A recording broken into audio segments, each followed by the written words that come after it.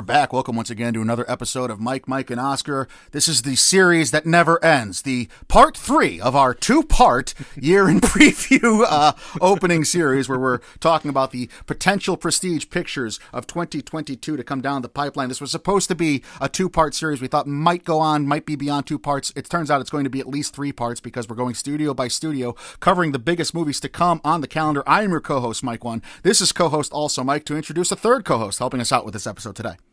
Yeah, silver lining of making a 3-part 2-parter is that we could get a guest on who's an expert at on the subject matter. Yeah. We got our Netflix guy here, Andrew Morgan of the Nomcast at Jokes on Drew.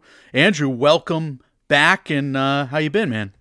Sorry, Woody Harrelson, but the real Triangle of Sadness is back. Thanks for having me on, as always, guys. Love being on with you guys, even though this doc that you have is insanely long and grueling.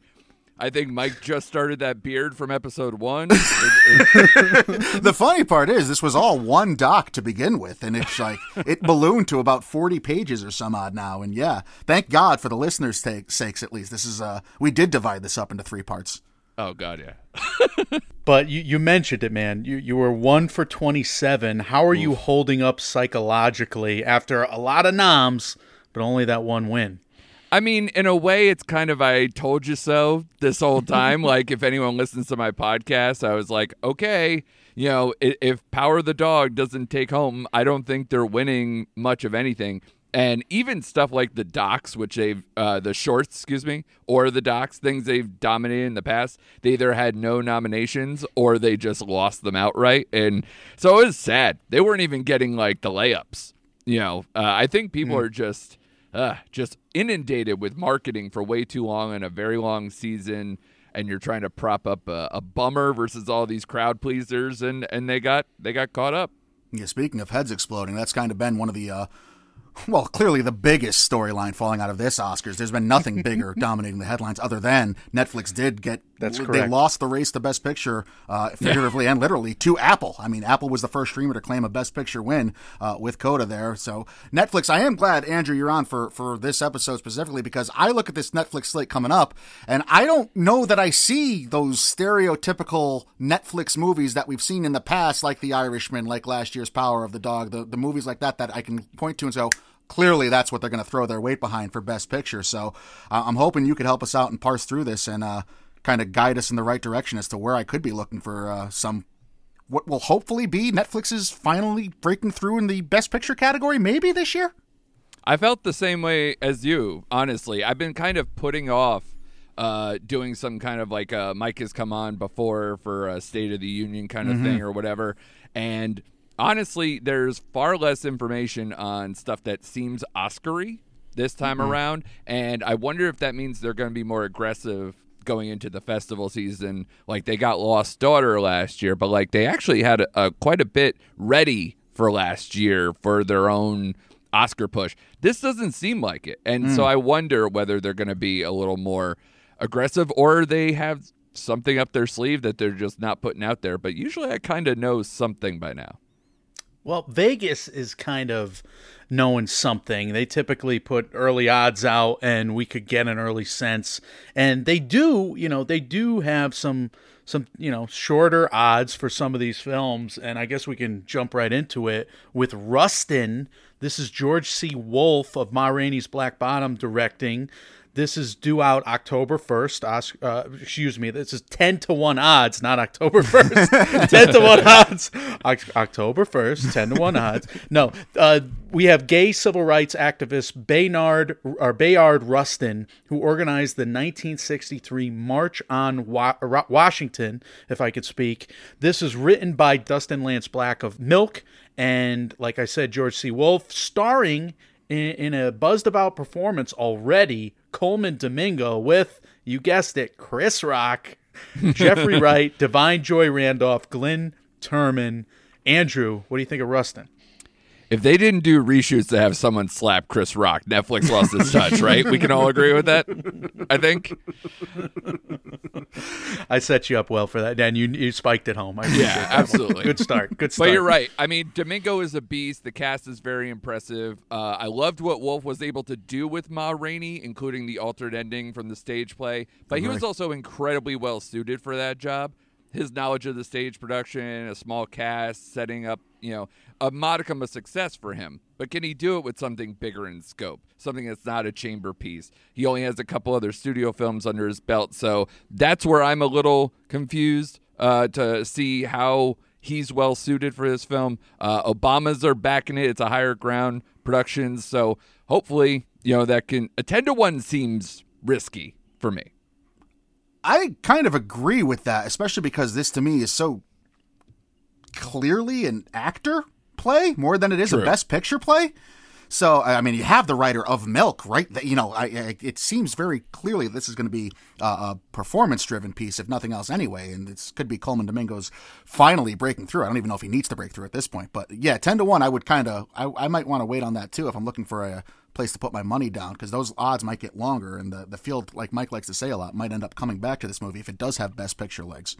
Well, we'll keep talking about Rustin down the line, I'm sure, but George C. Wolfe has directed some great performances in his past, from Viola Davis to Oprah. Mm-hmm. So we'll see. Yeah, Colman Domingo could be going into the starring position now after being supporting in the last film. So let's move on to The Killer. This is 18-1 in Las Vegas. This wrapped in March, late March. So expectations vary, guys, on whether or not David Fincher's next film will come out at the end of this year or move into next. But Fincher has reteamed with Andrew Kevin Walker of Seven. This is based on a French graphic novel, and it's casting Michael Fassbender, Tilda Swinton, immortal samurai. Is she in every movie that's coming out this year? That's like the fourth or fifth time we've mentioned her. She's omnipresent, and she could... like any good demigod is. I got it. Santa Claus of acting. Cinematography by Eric Messerschmidt of Mank, the Oscar winner there. And we have a plot premise for The Killer that reads: an assassin begins to psychologically crack as he develops a conscience, even as his clients continue to demand his skills. So this is Barry. This is the show Barry, right? Maybe with aliens involved at some point if I had to keep that shtick going, but this is Barry? I don't think so. I mean, to me, especially because it's based on the French comic, and if you read any of that stuff, it's a little more self-serious, Are you familiar with the actual comic? I read up a little bit. Obviously, I didn't read any of those comics, but the synopsis and how it kind of breaks down, it seems like just a man losing his mind and kind of coming to grips with what he's done as an assassin forever. So I could see where you got the Barry vibes, no doubt. But I think this is again also David Fincher. My big thing is a couple things. One, I don't know. I really don't think this movie's coming out in 2022, but if it does, it's going to have to probably miss all the festivals, right? So if you're thinking it's an Oscar play, then I think that doesn't work. Also, the Academy doesn't like to reward Fincher when he does dark and violent. They like Benjamin Button. They like Mank. They like The Social Network. A noir about an assassin growing a conscience? I don't think so. So as much as I'm super pumped for this movie and loving to see Fassbender crawl out of franchise big IP hell, I am, I don't think this is an Oscar play. Dear Mr. Detective. I think this feels more like, you're absolutely right, and that's a great point. The Academy doesn't like recognizing Fincher when he does the dark and gritty, but I mean, that's what Fincher is to me. And this seems way more Fincherian than something like Mank did, to me anyway. I'm super stoked for this just on the premise alone and knowing that Fincher's doing it. They do nominate him when he goes to dark and gritty, I mean, from 7 on up. But you're probably right. I mean, his films have won more when they've been more mainstream. I'm just a little sad that you squashed my dream of Michael Fassbender joining an improv class, though, in this one. So We'll have to wait for the next David Fincher film. All right, White Noise, Mike. White Noise currently stating at 20-1 for the odds in Vegas. This is, or Vegas, I can't speak either. Based on a Tom DeLillo novel from 1985. The release date just reads 2022 at this point, as it's written and directed by Noah Baumbach. You may have heard of him on this show a few times before, on Andrew's show as well, as he has been married to Netflix, as he did Marriage Story for Netflix a couple years ago. He's also known for The Squid and the Whale, amongst others. Adam Driver is back. Greta Gerwig. Funny how she's showing up in this one. Andre Benjamin, Alessandro Nivola from The Many Saints of Newark, Jodie Turner-Smith of Queen and Slim, Don Cheadle. The plot premise reads, Jack Gladney, professor of Hitler studies at the College on the Hill, husband to Babette, and father to 4 children / stepchildren, is torn asunder by the airborne toxic event, a cataclysmic train accident that casts chemical waste over his town.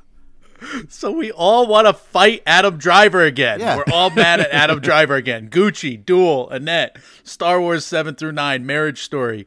We hate all of his characters, and here he is, a Hitler professor. We're going to hate him again. I can't believe this is a Noah Baumbach film, and yet it seems like the quintessential Noah Baumbach film, because it seems like Netflix, Andrew, just telling him to do whatever the hell they want. He's like carte blanche here, but I don't know. I guess I'll agree with Vegas in the sense that, maybe a strange film about a Hitler studies professor can win Best Picture at 20-1. I don't see it. I mean, I agree with you. Baumbach really cashed in his chips for Marriage Story on this one. It's the same author as Cosmopolis with Robert Pattinson. And when that movie came out, they were like, this is an overheated lecture or more metaphor than meat, however you want to do it. And a lot of respected critics that I follow talk about the book in a similar refrain where they're like, this is one of my favorite books ever, but it seems unadaptable. They also said that about Lost Daughter, and then they kind of rewarded that unadaptability into something plausible, so that could work maybe. But honestly, Driver and Gerwig probably have the best chance, and with that kind of cast. But woof, Hitler studies. The balls on this synopsis. I guess it's typical Baumbachian, because apparently I'm turning every director's name into an adjective, but here's 75 pieces of unrelated information that have nothing to do with each other, and then you're just going to have to watch the movie to figure out what the College on the Hill, the airborne toxic event, which is a great. Was that a song or no? The song is sometime around midnight. Yeah. Airborne Toxic Event is the band. Yeah, that's a great song by that band. But nonsense. This is a nonsense. I'm not even sure this is a real movie. I think we're being trolled. Nobody's ever adapted a DeLillo novel, as far as I know.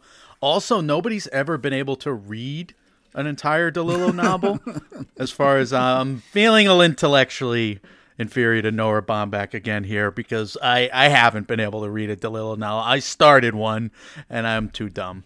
So I suck. I don't know why this movie has double the odds of Best Picture right now as that Baumbachian word salad that we just went through, but Knives Out 2 is currently sitting at 40-1 odds for Best Picture. It's a $30 to $50 million budget right now. Netflix bought the rights to make 2 sequel films for $469 million. Nice. Written and directed by Rian Johnson of Brick, Star Wars 8, The Last Jedi, maybe you've heard of it. Daniel Craig is back as Benoit Blanc. Dave Bautista's in this one. Catherine Hahn. Jessica Henwick of Matrix Resurrections, which on the 8th take, I think I finally got right. Ed Norton's in this one. Leslie Odom Jr., Janelle Monáe, Kate Hudson, Ethan Hawke. This is a loaded cast, Andrew. Knives Out 2. Yeah, for that giant price tag that you said, the unreasonable amount of money, be prepared for an equally unreasonable amount of marketing for this movie as well. It's going to be everywhere, and especially because they paid for more than one movie, as you said. It's going to be insane. The first one debuted at TIFF, if I'm not mistaken, and I think this one is set to probably do the same, try to grab an audience award before it drops in probably a November date. My biggest thing, I'm looking forward to seeing Jessica Henwick, because as you mentioned, even though we couldn't say the Matrix sequel name, I think she's always the best thing about bad movies, and I'm hoping that this movie is actually going to be quality, and maybe she gets the Ana de Armas treatment in this, where she kind of sticks out. And she'll also be in another Netflix movie that we're going to get to in a minute, too. So she's going to have a big year, or at least be some big projects. So hopefully she's a nice standout, because I liked her even in crappy things like Iron Fist. She's amazing. Could be a star-making performance for her. I like that. I something to look forward to there. Just gut reaction. I don't have a lot to base this on, but this one to me was probably in my top 3 of all the films we're talking about today in terms of movies slated to debut in 2022 that I think I would be least surprised if they held off on for another year. I don't think so. They had that big sizzle reel with and Knives Out was like their crown jewel. So my guess is no. I think they're all set to go. It was shot last summer. Even though the cast is so long, I don't think the shoot is over 6 months or something to where it'll be an issue. I think they're ready to rock and roll. Mike, I think you were off Twitter. You're banning yourself from Twitter that week because I was just tweeting about yachts and bonds and Catherine Hans, and it was a big Twitter week for me because they were they were showing all the end of production stuff. Rian Johnson there, and you wanted nothing to do with it, so you probably lost out there. But yeah, I think they wrapped fairly early. They wrapped in the spring, and then Andrew, it was weird because in 2020 they didn't have a huge film during Thanksgiving. They had a bunch of movies: Hillbilly Elegy, Jingle Jangle, Christmas Chronicles 2, all hits, Shawn Mendes special. But they kind of branched out into a bunch of different things. Otherwise, I think they want to have a huge property when they can, whether it's The Irishman or Red Notice, and now Knives Out 2 would be that perfect Thanksgiving weekend for the family to watch. And Knives Out 1 was a huge hit over the Thanksgiving box office back in 2019. So that seems to make sense, no? I think so. And to be honest, Mike, I think you're underselling Hillbilly Elegy here. I purposely I thought this was the Glenn Close hive that I was on with right now. So, have a little respect, I'm still upset that she took part in that movie. He's running for Congress, though, so you can not support him if you're in his district. I'm excited for Knives Out 2. I don't understand the odds. I mean, you have a bona fide Oscar contender already in the first installment. This one is twice as unlikely to reach Best Picture heights, even though it's already been at the awards ceremony. I think the first one was such a phenomenon, and all they got out of it was original screenplay. So how much can we put stock in them trying to recapture that magic yet again, or even improve? That's a fair point. To get in there. That's where I sit with the odds on that one. So are they going to call this Knives Out 2, or are they just going to call it something else cool somehow? Can you find a cool sequel title?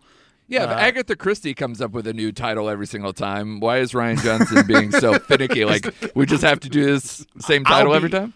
Honest with you, I think that matters to the Oscars. If it seems just like sequel-y, they may not go for it. Yeah. We know what a bunch of fee people they are, and they get their noses.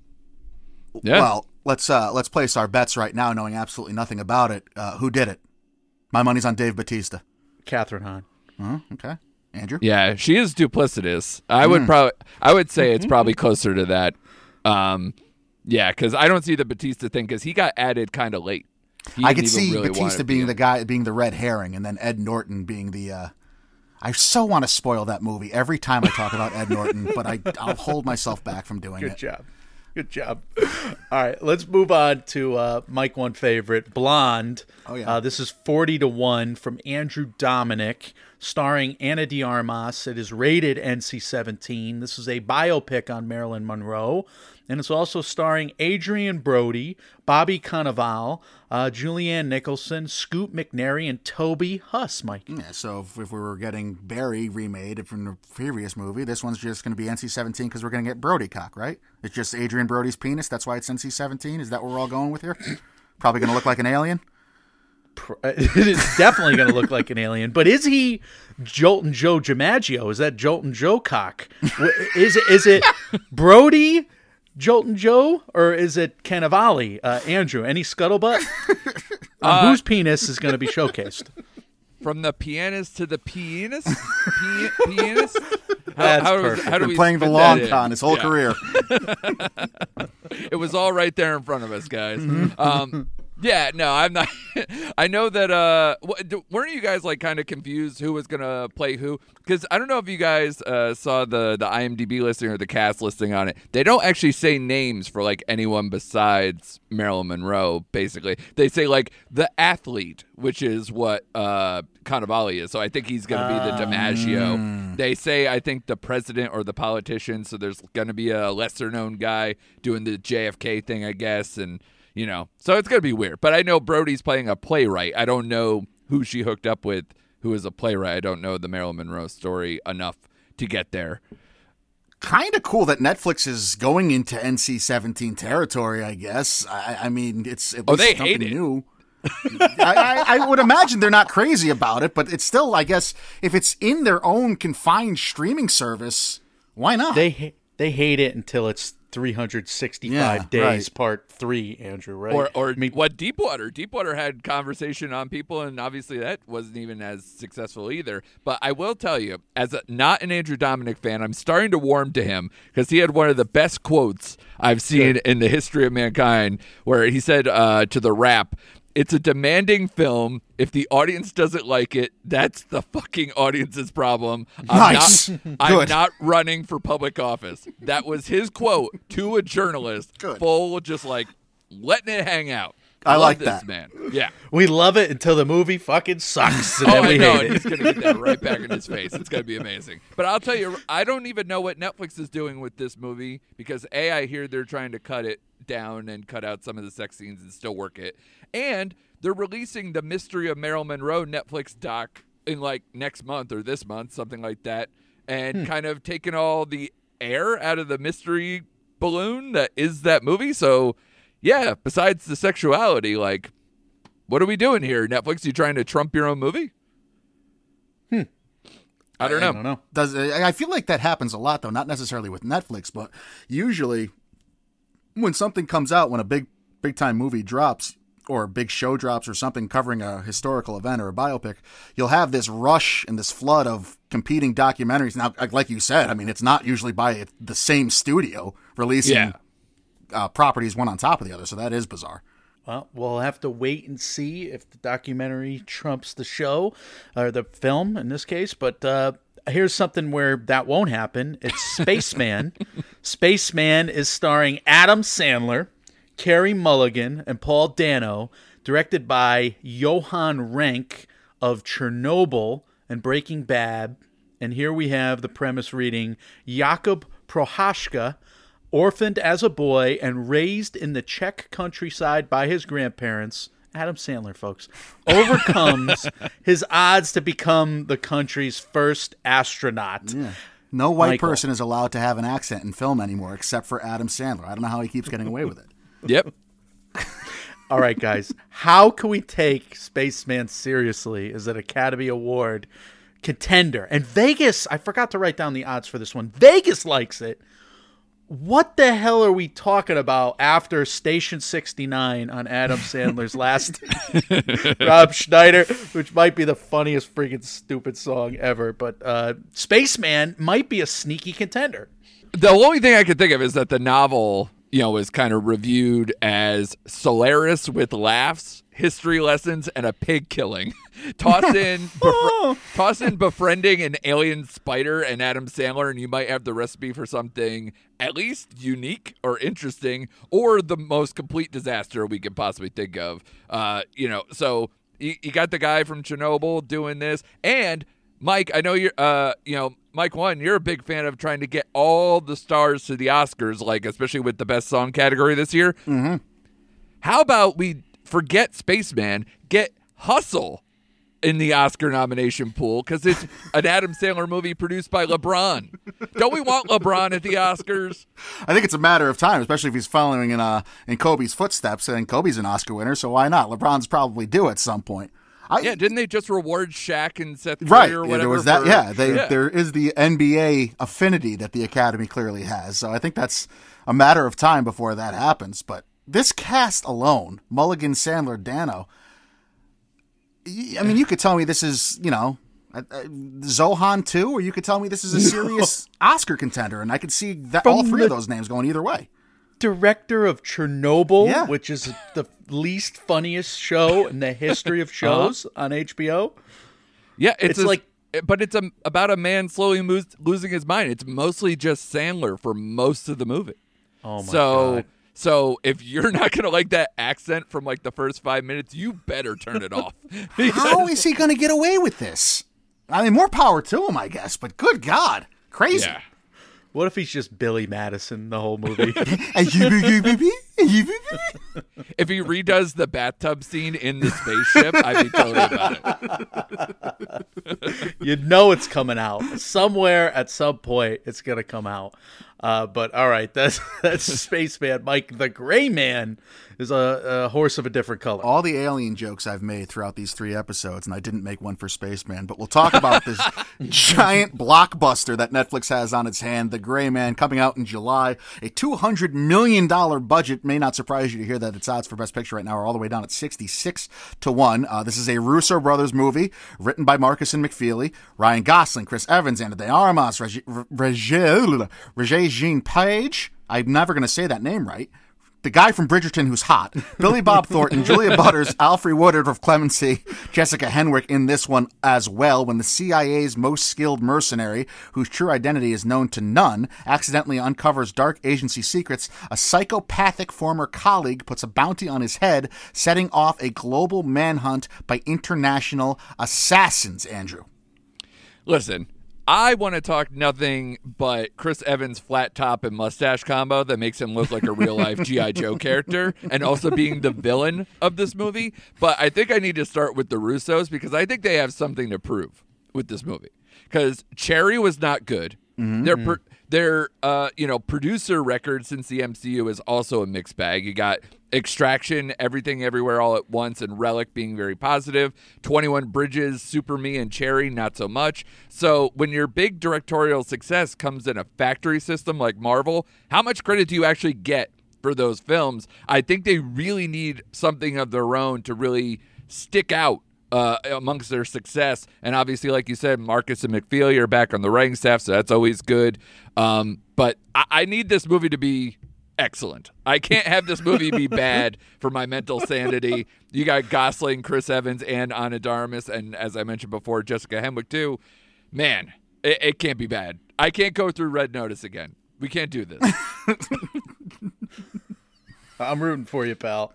All right, we got a bunch of smaller films. I don't know if they're smaller, but Netflix slate is huge, Mike. So we'll rip off a bunch before we get into the grab, stab, nab here. Shirley, that's starring Regina King, follows the biopic about Shirley Chisholm, America's first black congresswoman. That's directed by John Ridley of 12. He was a producer on 12 Years a Slave. Also stars Andre Holland, Lucas Hedges, and Terrence Howard. We got The Wonder, starring Florence Pugh, Kieran Hines, Niamh Algar, Tom Burke, and Toby Jones. Great cast for The Wonder. A tale of two strangers who transform each other's lives. A psychological thriller and a story of love pitted against evil. This is directed by Sebastian Lelio of A Fantastic Woman. And going along the awesome actress chain here, we got The Good Nurse, Jessica Chastain, Eddie Redmayne. Now, 2 Oscar winners there. Nnamdi Asomugha. This is directed by the writer of Another Round in the Hunt, Tobias Lindholm. Written by Christy Wilson Cairns of 1917 and Last Night in Soho. The Good Nurse is about an infamous caregiver who is implicated in the deaths of hundreds of hospital patients. Is that Chastain or Redmayne? We'll find out. Doesn't sound like that good of a nurse at all. Mike, quick question, though, for The Good Nurse. Bigger setback to the reputation of the male nurse, because it is actually Redmayne is the killer. Oh, is it? Good. Meet the Parents or this movie? Which one is worse for the reputation of the male nurse? Definitely setting the profession back decades. The Pale Blue Eye, that's starring Christian Bale. It follows a veteran detective who investigates the murders, helped by a detail-oriented young cadet who will later become a world-famous author, Edgar Allan Poe. It also stars Lucy Boynton of Bohemian Rhapsody, Gillian Anderson of The X-Files, Robert Duvall's in this. It's a loaded cast there for that one. Are you fans of Scott Cooper movies here? Crazy Heart was pretty good. Antlers, not so much. Hostiles, nah. Out of the Furnace, nah. I don't know. I'm worried. I'm a little middling on him too. I thought Hostiles is probably the best of what he's done, but like, yeah, Out of the Furnace, it went back and forth. It was very mediocre. You know, I don't know. He doesn't do it for me a lot of the time. But fine. I will say that the Harry Melling casting for Edgar Allan Poe is spot on because that dude is creepy as hell and actually very good. I like him in a couple other Netflix projects, Buster Scruggs and Devil All the Time. So I think he would be a good person to do that. All right. Well, we're going to remake The Raid with Tom Hardy. This is Gareth Evans, director of The Raid. So that could be interesting. We got a Jazzman's Blues from Tyler Perry. And, you know, I'll give Perry some credit here because he's given a lot of younger actors the star turns in this movie. So we'll never know, a Jazzman's Blues. We got Monkey Man, directorial debut by Dev Patel. He'll also star in it. We got major adaptations from Netflix of a former Best Picture winner, 1930, All Quiet on the Western Front. Okay, but are we sure that's going to be given its proper due? Because we saw what they did with Rebecca.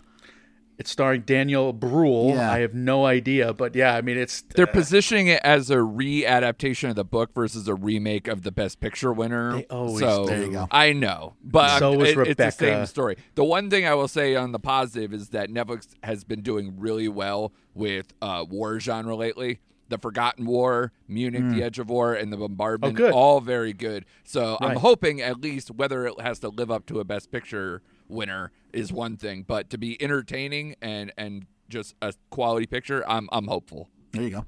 Otherwise, we got Persuasion, Jane Austen adaptation, Dakota Johnson. It's another one who's in every movie, it seems, this year, Dakota Johnson. She's in a lot, yeah. Yeah. And she's been great in the ones I've seen so far. Henry Golding of Last Christmas, that's the first movie that came to mind from Henry Golding for me. He was so good at that. What a great movie. Crazy Rich Asians, of course. Richard E. Grant, Can't You Ever Forgive Me. Nikki Amuka Bird from Luther. And then we have a huge animated slate, guys, from Netflix. Pinocchio from director Guillermo del Toro. He's been working on that a while. Wendell and Wild from Key and Peele. Already out, we have The House. God help me, I hated The House. We have Apollo 10.5. Not to stop the flow, Mike, but do you consider The House a movie? It's broken into 3 pieces. I see this as a movie everywhere else. I'm like, how is this possible? They literally have like chapter selections on Netflix. I am so done with the Netflix stop motion right now. Between Robin and The House. Like, Robin should have been in The House. Like, that should have been... That's a fair point. That stupid film should have been it. I never rooted for a cat to eat freaking singing mice and birds in my life. Like, singing animated birds. I wanted them to die, and I wanted to watch it happen slow. And them singing about it. That's what I wanted. Like, I was rooting for that cat. I hate cats. We're also going to probably hate cats, Pinocchio by the end of this year because there's 2 of them coming out this year. And we had one last year, 2 years ago, too, right? Didn't we? Which nobody knew about until it was nominated for an Oscar. Right. Roberto Benigni. Yeah, right. There's snail people. Remember that? Yeah, And guess nonsense. what? Remember the snail person? I love how it's the dynamic duo who brings such quality children's tales as Mimic or Don't Be Afraid of the Dark or Crimson Peak to start taking on this nightmare fuel for children. So what are we doing?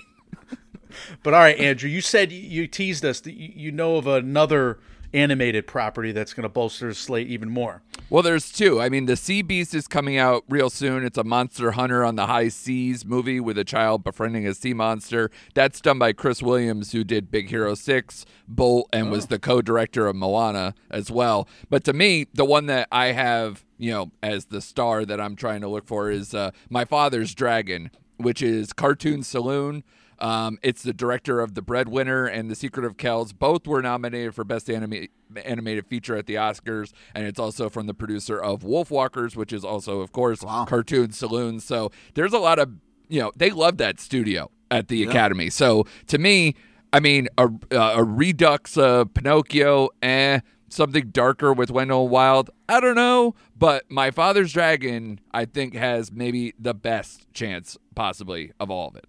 I like that. I also am terrified at I mean, Pinocchio, the Disney version, is dark enough on its own. Never mind Guillermo del Toro getting his hands on it. But all right, let's play grab, stab, and nab. If you're just joining us on this part 3, we are taking studio by studio, and we pick one movie each, and we assign it a Oscars grab, an Oscars stab, or an Oscars nab. Oscars grab having a negative connotation, something that's maybe a little too obviously a play for an Oscar. A stab is something that could nail a couple of nominations, maybe steal a win as well. And an Oscars nab is something that could surprisingly nab a nomination or maybe even a surprise underdog upset win. My grab was going to be Ana de Armas for the lead actress for that Marilyn Monroe biopic in Blonde. I get the feeling neither of you are taking it that seriously anyway, though. NC-17. Hard to say it's an Oscars grab if they, if it stays with NC-17, I agree with you. Yeah, I thought that was their intent, though, and I think this totally blindsided them. So I can completely agree with at least your sentiment here. But yeah, I don't think it'll end up being in that direction.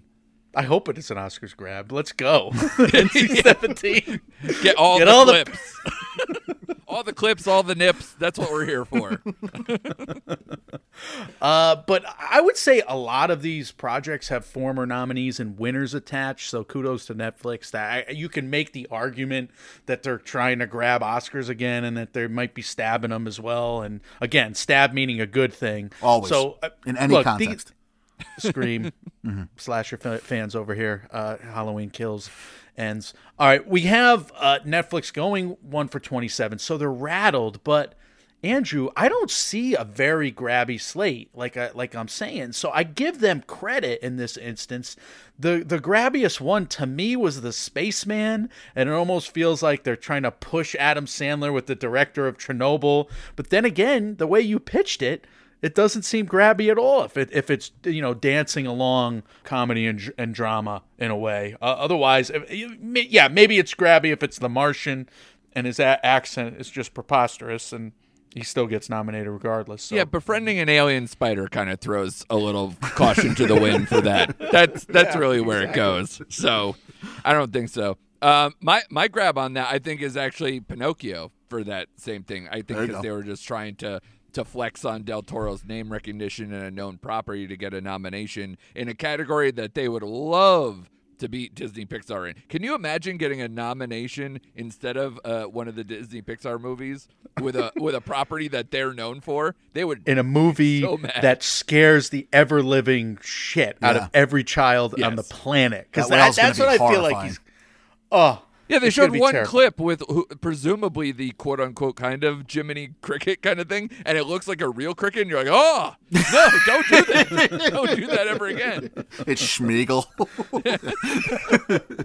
Schmeagle Cricket. All right, stab, Mike. I could talk myself into the entire slate for Netflix for as far as what could be a stab and what could be a strong Oscars contender. The Good Nurse could be tailor-made for this, except that Chastain just won, and I thought she was playing the villain, but now Eddie Redmayne's playing the villain. I would love to see that dynamic. I have no idea how it's going to play out. Fincher, I could see being a stab anytime Fincher does anything Fincherian, but like Andrew said, and I think it's a good point, when he goes more of a lighter touch is when he seems to garner more nominations and more recognition from the Academy. But to Mike's point, not that he never gets nominated when he goes otherwise, but I'm going to settle on the first title that we said here. I hope Rustin is Coleman Domingo's big coming out party, his big star-making turn, and I can absolutely see that movie being garnering a couple noms, not just the one for Domingo, but I could see Domingo being a serious player in the best actor field this year. We were banging on the door for him for Ma Rainey's there. Yeah. I wasn't as big of a fan for Zola, but it was nice to see everybody on the fringe and the indie spirits recognize him for that. I will say I agree with you that Rustin is my stab, even though I'm tempted to say that Noah Baumbach might just be in his prime and that White Noise, he's just going to be, he's directing. Getting so much respect from Vegas, too, for a premise that's that premise. College on the Hill Hitler professor, Exactly. So if he can make that work, then we got to look out because Noah Baumbach's in his bag. Andrew, do you have a stab? Yeah, I'm still going to bang on that drum for White Noise, too, because I think Adam Driver for a Best Actor nomination feels very good to me because he finally has a year where he doesn't have 2, 3, 4 movies in the same year. He actually only has this movie. So, we could see, the love he got for Marriage Story come right back around again. How much does he really study Hitler, though? Do we have to... All right, Mike, we're getting into the NAB territory. Bold predictions here. I went with The Spaceman because I have no idea what the hell that movie's going to be. I mean, I'll give Netflix this credit. When they've become the home of more original properties, obviously, and more passion projects because of that, but because that's who they are with a lot of these movies, it's tough to tell what to expect from a lot of these films down the pipeline when you don't have that much information about them. Like, you want to give me Florence Pugh and Kieran Hines, and you want to tell me they might be going head-to-head in The Wonder, yeah, I'm here for it. You want to tell me that Netflix is teaming up with Key and Peele for an animated feature, can I see that somehow breaking through the anime? Sure, absolutely, but I just don't know enough about a lot of these titles yet. I'm just learning in this recording through you two guys that The Spaceman is something I'm supposed to be taking very seriously. So, as opposed to the lighter touch and maybe comedy I thought it might have been at the outset, but yeah, whatever. There's too much talent attached behind the camera and in front of the camera for that to be ignored. I'm actually going to go The Gray Man as my NAB. I think it's being underrated, and I was going to go with Guillermo, but Andrew already did that. So I'm going to pivot and say The Gray Man. I'm not going to underestimate the Russo brothers, Marcus and McFeely, handling a property that's been so beloved and so prioritized by Netflix with that price tag. And if it's not Rian Johnson and Knives Out 2, I got to wait on the title of Knives Out 2. If the title is Knives Out 2, I'm down on it. If it includes the word boogaloo, does that make it higher or lower? Lower for a lot of reasons. So what's a success for The Gray Man, Andrew? Like, you don't want it to be red note. What's a hit for The Gray Man being a success to you? Because obviously Netflix, for it to be a success, they're going to roll out the obscene fake numbers that they do for every one of their big releases. Next James Bond. Yeah, honestly, I just want entertainment. Like, it's so bad that a lot of the stuff that has cost the most money for them hasn't been, outside of The Irishman, hasn't been a high critical praise. So I need them to just kind of marry those two things. I mean, Netflix has been so thirsty for a franchise that'll work. They're going to be happy with Extraction 2 coming out soon, or any of these other ones. But I think if something like that had legs and they can keep getting these stars to keep coming back, every year or two, they would love that way more than what happened with Red Notice. I think they re-upped that just out of a panic for how much money they spent on it and just justifies having their face plastered all over their screen. So I don't know. I think just a little bit of critical praise and kind of like a consensus, like they did it movie would be a success for me. Okay. Well, it makes sense to me. And then certainly if they do get that with the price tag attached, with the marketing that's inevitably going to come with something like The Gray Man, I kind of like that pick for a NAB, Mike, with The Gray Man there. But all right, Andrew, what's your NAB? My NAB, I put My Father's Dragon, but I kind of put all that out there already. So I want to toss in one more. The Wonder is based is the same author as Room, which brought Brie Larson, of course, into the awards conversation some years back. It's based loosely on a true story about religion kind of crossing the line into superstition, and it's basically like an investigation into trying to debunk a miracle, kind of set like The Exorcist, with a doctor kind of coming into a town to try to debunk kind of this weird, odd anomaly. And it also dives into dark family secrets and stuff like that. So I don't know if this is awardsy, but it definitely seems like it could be a hit. And Florence Pugh, I've been dying to see her get nominated again because she's just so good. And she gets to be out of the MCU again to do something very interesting. I love that pick. I love Sebastian Lelio. That guy can direct the hell out of the film. I mean, the short film he did with the dancing was probably the best out of that short film, quarantine short films that we reviewed. Oh, right, yeah. Mm-hmm.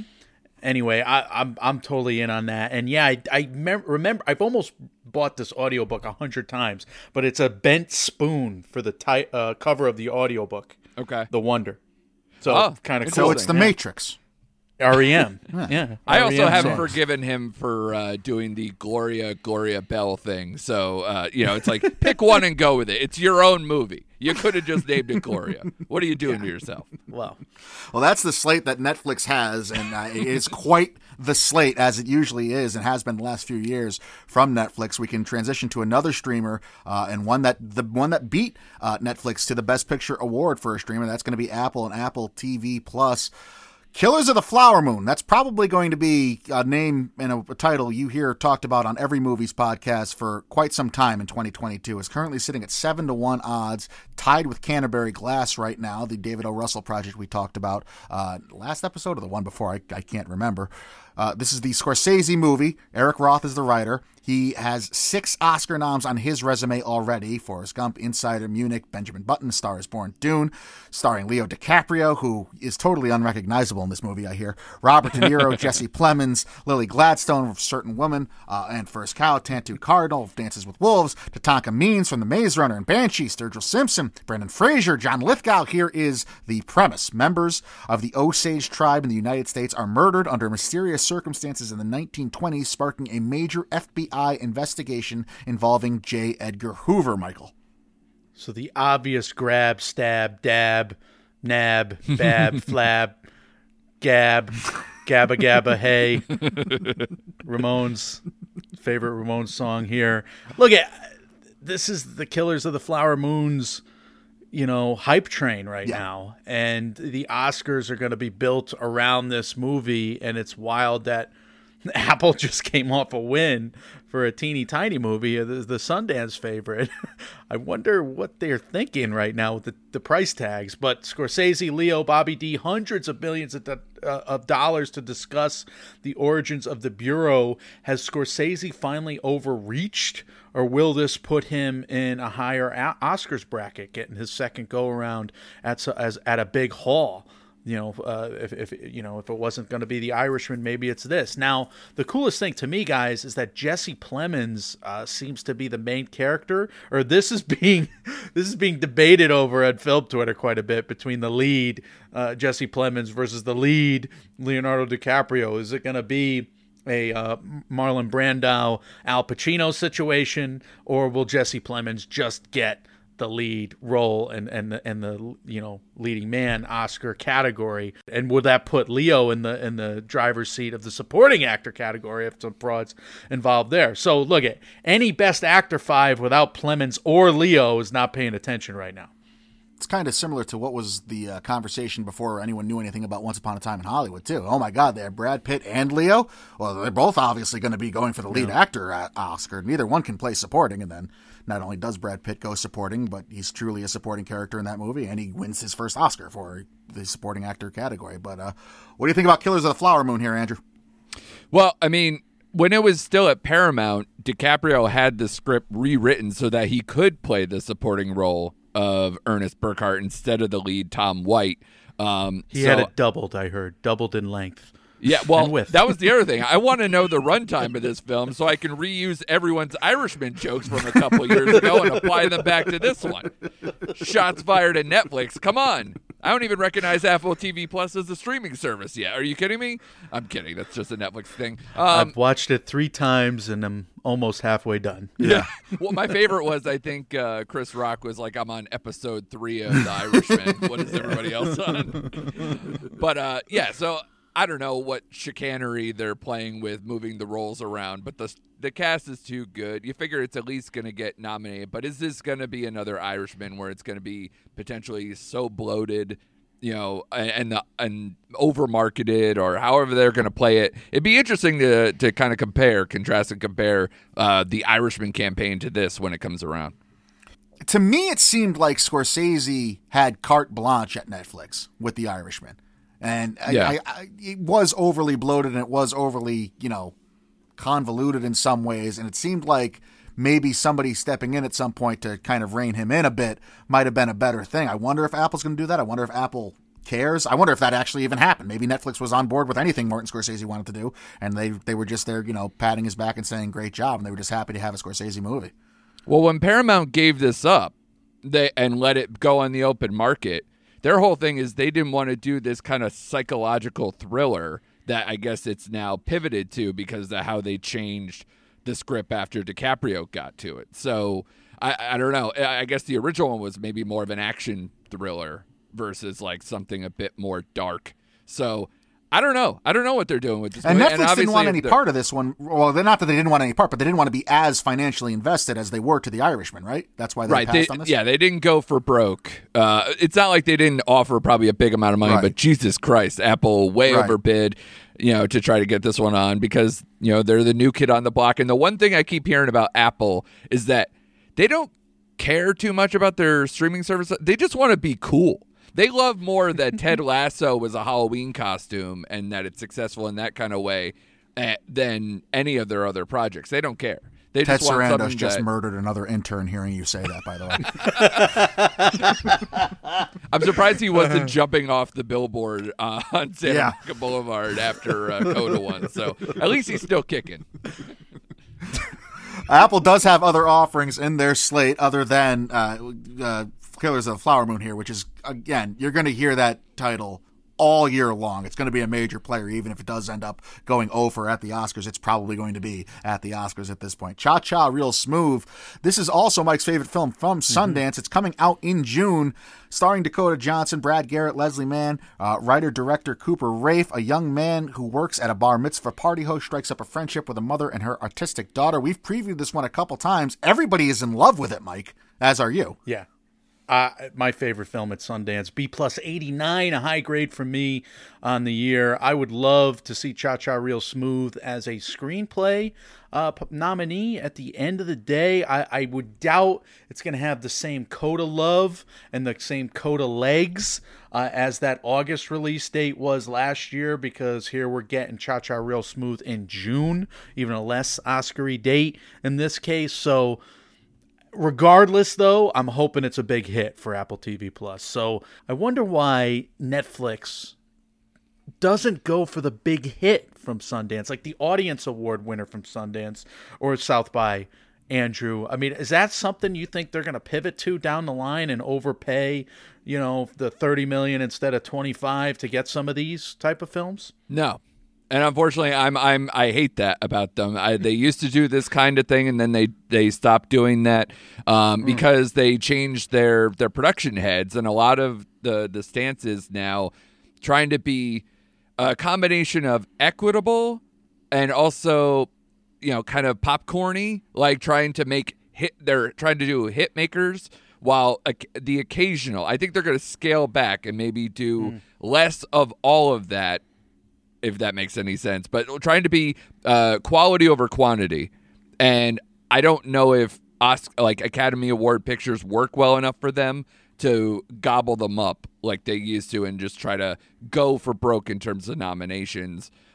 Even though this one, like you said, I'd be thrilled if it had an original screenplay nomination or had any other thing to go with it, because it was also my favorite Sundance film and my favorite film of 2022 overall so far. Wow. It was one of those typical movie poster lines where it made me laugh, made me cry, made me aroused. You know how everybody has that. So it was amazing, and a great kid performance in it too. A coming of age film that doesn't care what age you are when you arrive at that maturity. I was so into it. Cooper Raiff makes me sick for how good he is at two films. Yeah, I'm at angry age 25. At him. But yeah, I love that film, and you could feel that push and pull with Dakota Johnson's character and Cooper Raiff that whole time. It was amazing. I hope everything for it, even though it's not Netflix. Netflix should just embrace the NC-17 of Blonde and have that be the tagline of it. It made me laugh, it made me cry, it made me aroused. Yes. Just go, full bore into it. Luck is another offering. Luck is another offering from Apple. This is animated. Jane Fonda, Simon Pegg, Whoopi Goldberg, Lil Rel Howery. The curtain is pulled back on the millennia-old battle between the organizations of good luck and bad luck that secretly affects everyday lives. So Apple saw Inside Out and Soul, and they were like, hey, we can do that. Are these two warring leprechaun tribes? It's not? It's possible. I think Simon Pegg. It's got that vibe. All right. I wish it was Barry Keoghan versus Kieran Hines. Yeah, I wish. that's the. I think you're looking for the Martin McDonough movie we reviewed last time. That's similar. Exactly. But listen, guys, All right. I warned people about Apple TV Plus with animation because they're basically using Skydance's animation, so like that whole partnership. And Skydance hired former Pixar and Walt Disney's CCO John Lasseter to head up their animation department, and he poached a whole bunch of those people from his former employers. And I'm telling you right now, you thought the Coda thing was bad? It would be another massive blow to Netflix if Apple became Disney and Pixar's biggest competition. After all the work Netflix has done in that space, they would lose their minds. But I'm interested in this one. Kung Fu Panda, Raya and the Last Dragon, Cars, writer-creators. So, it should be good. Apple should also lean into that, too. If they should release press releases half acknowledging that they barely even knew they had a movie out. Never mind won an Oscar and beat Netflix to it. Oh, we want an animated feature? That's cool. Yeah. If Luck is not a remake of Darby O'Gill and the Little People, I'm going to be upset. Oh, amazing. Watch it every St. Patrick's Day. All right, undated guys, but some biggies here, and we gotta at least touch on the conversation. We have Emancipation, which will be coming out late 2022. This is directed by Antoine Fuqua, starring Will Smith. He can get nominated for this, He can get nominated. Ben Foster. This is an escaped slave harrowing premise. I won't get into all of it here, but it looks like it could be quite the statement on the cruelty of that era, and it has a huge budget, so kudos to Apple putting in a $120 million budget behind this film, and it will not have Will Smith at the Oscars this year because he will be... They banned him from attending the Oscars for 10 years. Is that... what else are they going to do? They just couldn't do anything. They could stop him from getting nominated, I guess. That would have been too harsh. 10 years he can't show up to the show that ruined his life and his carefully cultured public image. Well, the fallout after 30 from this years is of be, brilliant movie stardom. Yeah, it's going to be fascinating to watch because, okay, is Emancipation going to go forward? We already saw, Andrew, that there's a Netflix property that was supposed to be headed by Will Smith that Netflix said they're already putting on the back burner. Yeah. It's a lot easier to pause things, right, than something like this situation where you have it in the can, you had plans for it, and now your whole marketing department jumped out the window. So everybody at DC is nodding their heads vigorously right now. Yeah. Right. Oh, by the way, Bright 2 was trying to be developed again, too. So, man, Netflix was in the company of Will Smith for a lot of projects. So it's a tough one. It's a tough beat. But let's all talk about why is Antoine Fuqua getting over $100 million to make a movie? Because The Guilty and the Infinite and Equalizer 2 were so good. Those were his last three movies, guys. Oof. What are we doing? Oof. It's been a long time since Training Day. It was 01. Can we try to do something? And oh, by the way, it's the Assassin's Creed writer. Ooh. Like, what are we doing? This is the Netflix guy I remember. Here he is. There he is. All complimentary of Coda. Cha-cha real smooth, and here he is. No, I agree with you. It could go either way. And the problem, Mike, that we look at when we in terms of talking about a Will Smith property is what's the Academy going to do? Is it going to have to be a Daniel Day-Lewis level performance for him to even have a chance? And then will he get snubbed regardless because he's persona non grata? Yeah, well, I mean, it's a non-issue in the next couple years at least because he just won. He's not giving back his trophy, thank God, or at least they're not asking him to, thank God. No, he should not. He absolutely should keep it. But they're not. People aren't going to nominate him just to spite the Academy right now, and I don't know that he has anything that's going to blow anyone away for Oscars purposes anyway. And even if he did, even if Emancipation is this, oh my God, role of his, he's going to be nominated the year after he just won anyway. I don't know that they would do that. So the Academy's probably going to do the job for the leaders of the Academy. Like, I don't know that he's at risk of being nominated anytime soon anyway, if that makes sense. It almost doesn't matter how good he is in these movies. You know what I mean? Because he's going to have the controversy tied to him as well as, well, he just won. So does it really matter? Will that be a tiebreaker type scenario?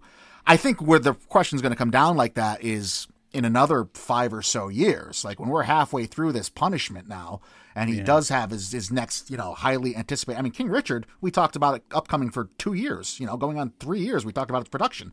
So that was a highly anticipated property. The next one of those he has, if he has another one of those in the chamber coming down the pipe, he will. And he probably will. I don't think this is going to end his career by any means. So No. That's going to be the question. But that movie probably isn't coming for him for another 5, 6, 7 years. Yeah, I don't know. I wondered if Emancipation was going to be it based on that dollar amount, based on the commitment from Apple here. And it's a shame if the movie's good, this would take away from that, and that this would be a major downside, and I'm sure he would regret that.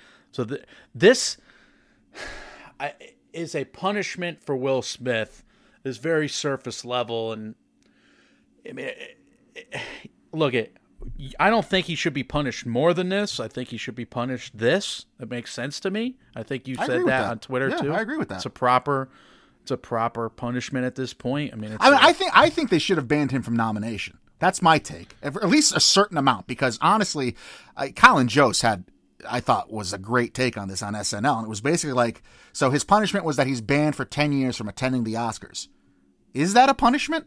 Like he can't go to the show. Attend the Oscars, he can't. Right. He can't. Like he's like the punishment should be that Will Smith should have to host the Oscars. Right. But he could still go to the parties. He could still be nominated. He could be a part of the aura of Oscarism. He is not as persona non grata, this is what it kind of makes him. He is, like you said, he is going to have a longer timeout now with the 10-year factor. And he's probably not getting nominated for the next few years anyway. But you hit it on the head. Like in year 6, if he's got a great movie and he gets nominated, are people still going to hold grudges down the line?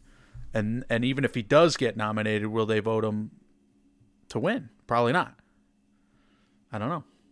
We'll have to. It's going to be. I have a billion thoughts running through my head because it's like, well,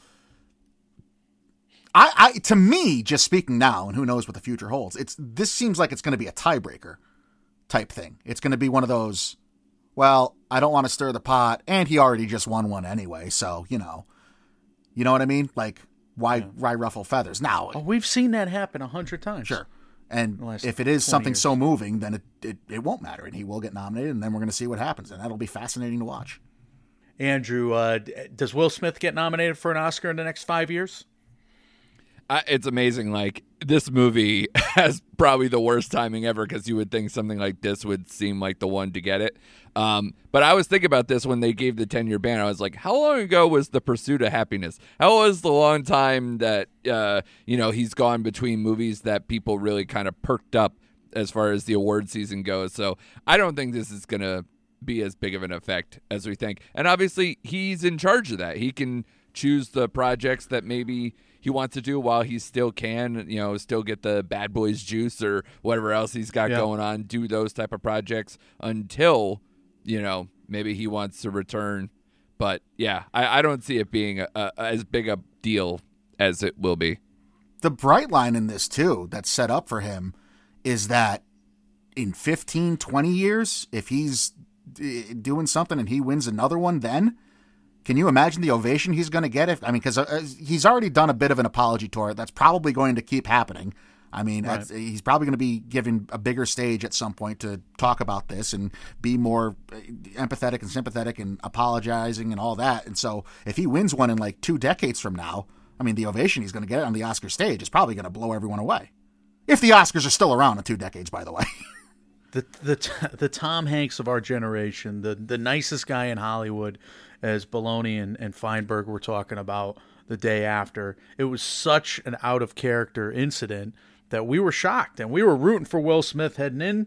And, yeah, I think the redemption story is also a powerful narrative for Oscars. And, that's what I'm rooting for at the end of the day. So I'm hoping you're right. I'm hoping he has another moment down the line. Oh, guys, because breaking news, Emancipation, they just said that they're going to release it in 2033. So we're all good, guys. He's just gonna redo it. He'll look a little young, but I think they can reach it does through. Fuqua get the interest on that, on the $120 million for that? I think so. I think the clock, the tab just keeps running. Put it in escrow. Yeah. All right. The greatest beer run ever. This is Green Book director Peter Farrelly. This is an upcoming war drama based on the book of the same name by Joanna Malloy and John Chicky Donahue. We have Zac Efron, Russell Crowe, Bill Murray starring, and this could be a sneaky contender. And especially with how I'm reading the signs that it may be coming out late in the year. It's Farrelly's first film since Green Book, a movie that we don't talk about in the Netflix dojo out of respect for Roma. But it's a very intriguing premise. I mean, it's got, a little bit of humor mixed with war drama. It seems like a great fit on paper for Farrelly. Efron, Crowe, Murray, solid casting, but the premise sounds pretty strong. And I know a lot of people wanted to put Farrelly in director jail for Green Book, even though it was well celebrated on another side. But, hopefully maybe this gets back to just kind of what he does. Just kind of similar to what I was just talking about with Will Smith, too. Like, if this one rises to the level of maybe being Oscars relevant, are people going to be like, well, Farrelly just won everything with Green Book a couple years ago, so do we spread the love? Do we give something else a chance? But, yeah, I'm interested in the premise of this, certainly, and the cast. Zac Efron, here's your Oscar. Let's go. All right. Just go up there shirtless. Raymond and Ray, starring Ewan McGregor and Ethan Hawke, comedy drama about two half-brothers reuniting at the funeral of their father, whom they both had a bad relationship with. I'll rip off the rest of these guys quick. We have Spirited, which is Ryan Reynolds as Ebenezer Scrooge, with Will Ferrell and Octavia Spencer from Hot Tub Time Machine Horrible Bosses directors, Mr. Morris and Anders. We have Tetris, which is starring Taron Egerton, about the development of the video game, directed by John Baird of Stan and Ollie. We have Ghosted, a romantic action adventure starring Chris Evans, Ana de Armas, Adrian Brody, Mike Moe, Amy Sedaris, Tim Blake Nelson, Tate Donovan. Ghosted is directed by Bo Rapp's Dexter Fletcher. And we have Napoleon, which, again, these are all undated. Maybe Napoleon is for next year, 2023, not 2022. Ridley Scott directs Napoleon, starring Joaquin Phoenix, Vanessa Kirby, and Tahar Rahim. We're ready for some, I don't know if any of us wrote down, so I'm curious what you guys think. Grab, stab, nab. Mike, is it all Killers of the Flower Moon for you, or what do you got? For now, yeah, because, I would think Emancipation would be a player for a stab, except for what we just talked about. I don't know that it's, it might get phased out because of the controversy attached to Will Smith. Who knows? But, yeah, I can't imagine Apple putting their eggs into any basket more so than Killers of the Flower Moon. They're already so overly invested as it is. It's already got great odds. It's already got great expectations. Leonardo DiCaprio is completely unrecognizable. It's something that I think it's going to be their big player, I would think. So I think it's going to be their main focus. My grab and stab as well. If I'm picking a nab, I'm probably saying the greatest beer run ever for, I don't know, something. Maybe like supporting actor. Russell Crowe will be back. Bill Murray, supporting actor. I don't know. Bill effing Murray. Let's go. Buy the T-shirts, sell the T-shirts, put an Oscar on it. That's what I'm rooting for, I guess. Do you have any grab, stab, or nab for Apple, Andrew, or are you just still bitter?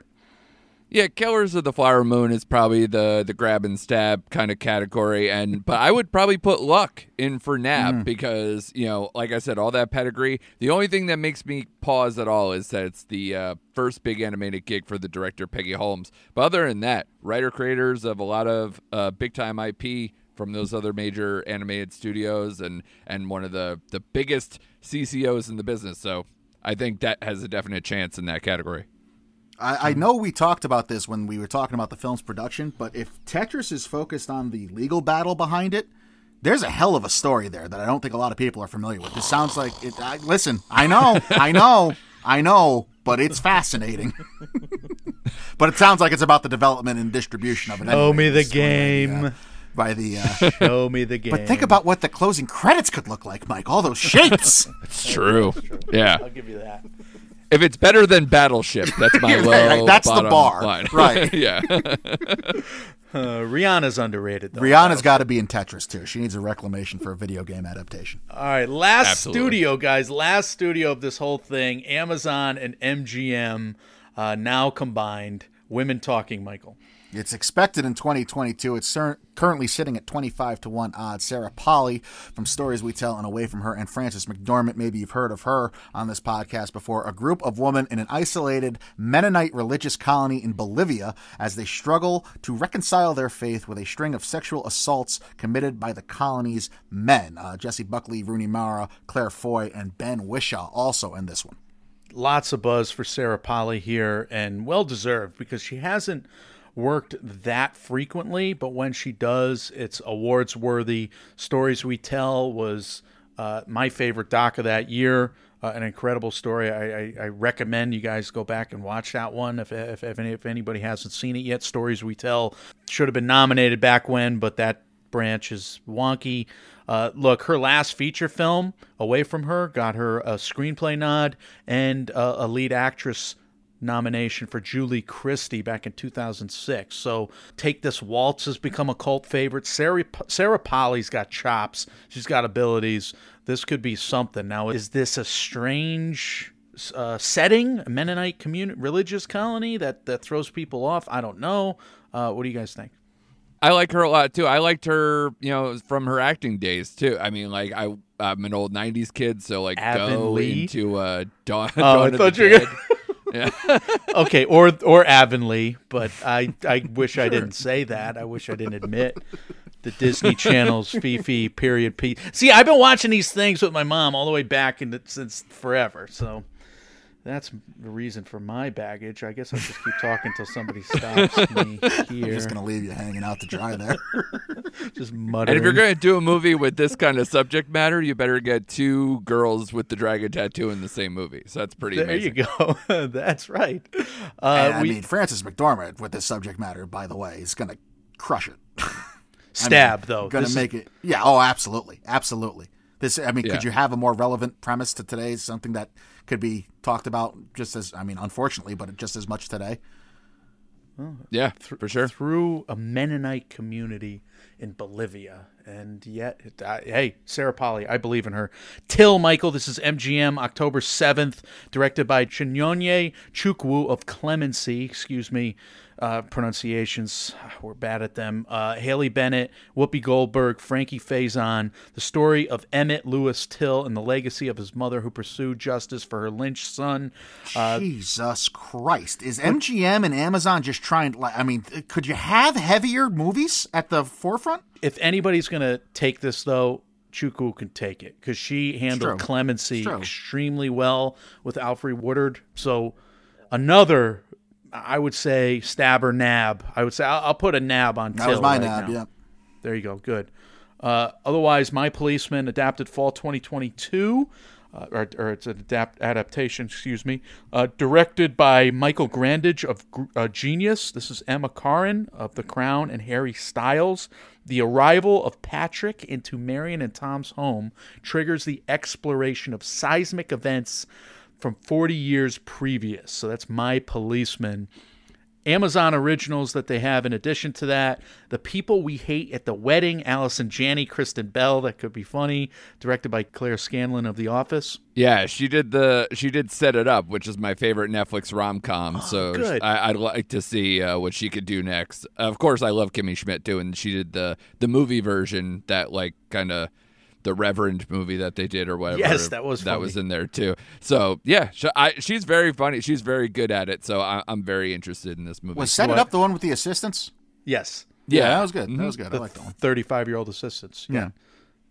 But how dare you? Emergency Master, Lucy and I like Set It Up. Emergency Master, Lucy and Desi. Go back to our Sundance episode. We reviewed all of those. The girlfriend in Set It Up got such a raw deal in that movie, by the way. She was written as the bad guy. Nonsense. Hey, Suze was her name. I remember this. Justice for Suze. Justice for Zoe Suze. Deutsch, right? Zoe Deutsch. Yeah. Hollywood royalty, Zoe Deutsch. Yeah. No, Zoe Deutsch was the main character, right? Oh, you're talking about Lucy Liu? Was Lucy No, I'm Liu? talking about the guy had a girlfriend at the to start the yeah. movie, and she was like positioned as to be the non-caring. He was ignoring her. They went to a pool party. He ran away from her. It's like all the love Billy Crystal gets for When Harry Met Sally. That fucking stalker. What else can we bury? I buried cats as a pet, even though most people love cats, and I respect cats. I like gifs of cats on Twitter. Cats don't like me. Maybe that's the thing. I'm a dog guy. All right, look at Only Loose Ends. The Only Loose Ends is a mystery David Lynch movie that might be going to Cannes. And Mike, we previewed this 2 years ago, 3 years ago, at the beginning of time. I think you're talking about the runtime. Never mind when we previewed it, but go ahead. Terrence Malick's The Way of the Wind, which will be several episodes of the life of Jesus Christ, led by Mark Rylance, Ben Kingsley, Joseph Fiennes, Matthias Schoenaerts. Yeah, and knowing Malick, they're going to be filmed in real time. So that'll be a September through November movie. I am curious, Andrew, what kind of piques your interest here from the Amazon MGM slate? Like I said, the people we hated at the wedding, that makes a lot of sense. I still have to watch Master. That was a movie that the reviews on that are baffling. I mentioned this to you guys before the show, where for some reason that movie, when I saw a decent amount of bad things at Sundance, this movie for some reason has a 4.9 on IMDb, where the 1-star ratings are the highest percentage of those reviews from the public versus the critical scores. And then the audience score on Rotten Tomatoes is even 43%, as opposed to it's also certified fresh. It's like a 70-something% on the critics' side. So it's really baffling. I haven't seen it. Mike, I believe you saw it at Sundance, and I don't know why the Venom has come out for this particular movie, especially when there's a lot to hate at Sundance if you really want to get into it. I'm looking at you, Jesse Eisenberg. Yeah. That was last episode. You should have been on that one too. But yeah, The Master's a perfectly strong movie that works as a drama, not necessarily as a horror film. That's where I was at with it. So I gave it like a C+, B-, and Regina Hall is terrific, showing all the chops in the world. So it's like frustrating for me because like the horror scenes are kind of lame, but the horror is in the story, just like with the characters being racist and horrible to deal with. So that's where the movie kind of works, and you're just like, Jesus, watching that movie. So I don't understand. I can't understand the piling on. It makes no sense. Real quick, what do you guys think of now? Because you got Amazon and MGM merging, so things might change. But the last couple of years for Amazon, like Prime, as like an Oscar or awardsy kind of thing, has kind of really died. Like they did really well a couple of years ago, and then they just kind of bowed out. You know what I mean? My joke has been, I'm not convinced that Jeffrey Bezos knows he has a film department. I think Amazon Prime, and I always forget it when I'm listing the more serious contenders for studios and streamers. I think Amazon Prime still is finding its footing as a movie studio, because I think Amazon Prime is the shipping of Amazon. You know what I mean? Like it's actual, you're paying for the shipping. That's the deal. So the movie studio is just kind of propped up. Now you have MGM added to the fray. Well, now you have that whole library being added. Now you have these legacy properties that are coming in that are going to be part of it. So, and I think you're going to see in the next probably half a decade or so, I think Amazon Prime's really going to find its footing. I have a lot of faith in it. But yeah, I as in terms of being an Oscars podcast, have I been kind of let down by the last couple of years of what Amazon Prime's offered? I loved The Big Sick, but that was back in 2017 now at this point, 2018? Right. And One Night in Miami was good. Yeah. Like they had, and they let off with Manchester by the Sea back way when, but like, yeah, they're very sporadic. I don't get their strategy, whether they care. I know that they have probably a Lord of the Rings department. I don't know if they know they have a film department. Well, that's the other thing, is they're dumping hundreds of millions of dollars into these TV shows too. They're like, I don't know that film is necessarily their concern. So maybe now with the MGM adaptation or the acquisition, maybe this is where we're going to find them being a bigger player. I've liked a lot of their TV, especially their animated stuff. Like Invincible is so good. Yeah, and The Boys is great. Everybody loves The Boys. Big fan of The Boys. Yeah. I can't watch the cartoon version. If anybody's watched Diabolical, let me know. Can't do it. It's like Baby's Day Out, the first episode, and I can't. I just can't. But maybe it's great. I don't know. I couldn't get that far. But that is the year in preview, parts 1, 2, and 3. Andrew Morgan, thank you, sir. Thank you for coming back on. Jokes on Drew. To have you, buddy. Yeah, this worked out. So happy to be here, man. You guys are always so fun. I'm glad we could do this nice and loose. It's good. It's always like it's a jolt, right? You get to see like this huge, massive slate that you guys have gone through and get to pick your best. And, yeah, it's awesome. It's always good looking at the future. That's some profound words. Just for life. It's a necessary series for us, though, Mike. We need this every year.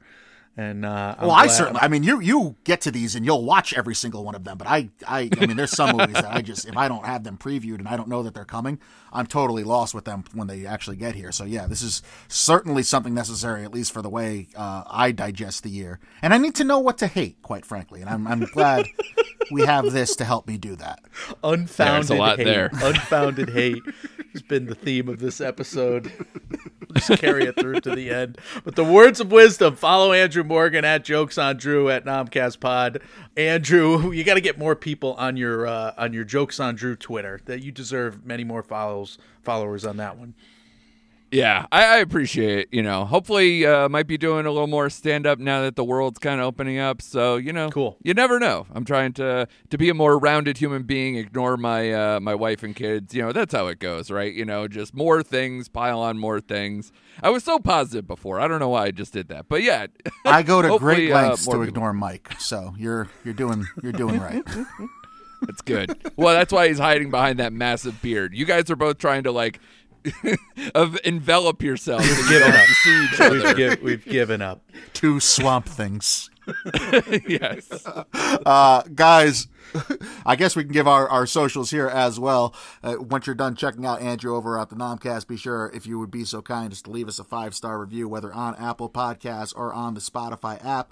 For any other comments, questions, or concerns about anything we do here in the MMO Empire, as always, you can leave us those on our social medias. We are Mike, and Oscar on Facebook and Instagram, at MM and Oscar on Twitter, Mike, and Oscar at gmail.com, and on Reddit. We are available wherever you do hear podcasts. Andrew, buddy, thank you once again for joining us. This was a ton of fun. I'm glad we finally got through the intro to our year in preview series. Now we can move on to step 2, which will be coming. Mike, do you want to tell the people what's coming next from us? Yeah, we're going to have Easter Eggers Chapter 1. So we're going to change from one mega series to one mini series. And we're going to be bing, bang, boom with Easter Eggers, which will not have cover art, apparently. I can't I can't justify it. We're going to go... The pastels, Mike. The pastels. The double V-Vitch to the Lighthouse to the Northman. We're hoping to have a guest on for at least one of those. And we're going to come back to this year in preview series. It's not done. We're building Do you this think up to... we can, at 1 year, lengthen out the year in preview series until Oscars Sunday? That should be a goal of ours 1 year, right? The last year we do this podcast, when we know we're ending it. Year in preview episode 47. Yes, right. Volume 4, episode 16 type thing. Yeah. Yeah, if you guys see that. No, I want a filibuster where you do one episode that goes on for an entire day where you're just trying to run out the clock. Just a 3-month live stream type deal where we're just constantly talking. Hold up a newspaper. All right, we getting out of here now? I can do the sign off. We got stuff coming up. It's cool. It's always good to have stuff coming up, guys. Stuff and things. Stuff and things. When reality sucks, you can hopefully come get better prepared for the film year with us and our friends. We are Mike, and Oscar, trying to make award season year round without the stuffiness. We will see you all very soon. See ya.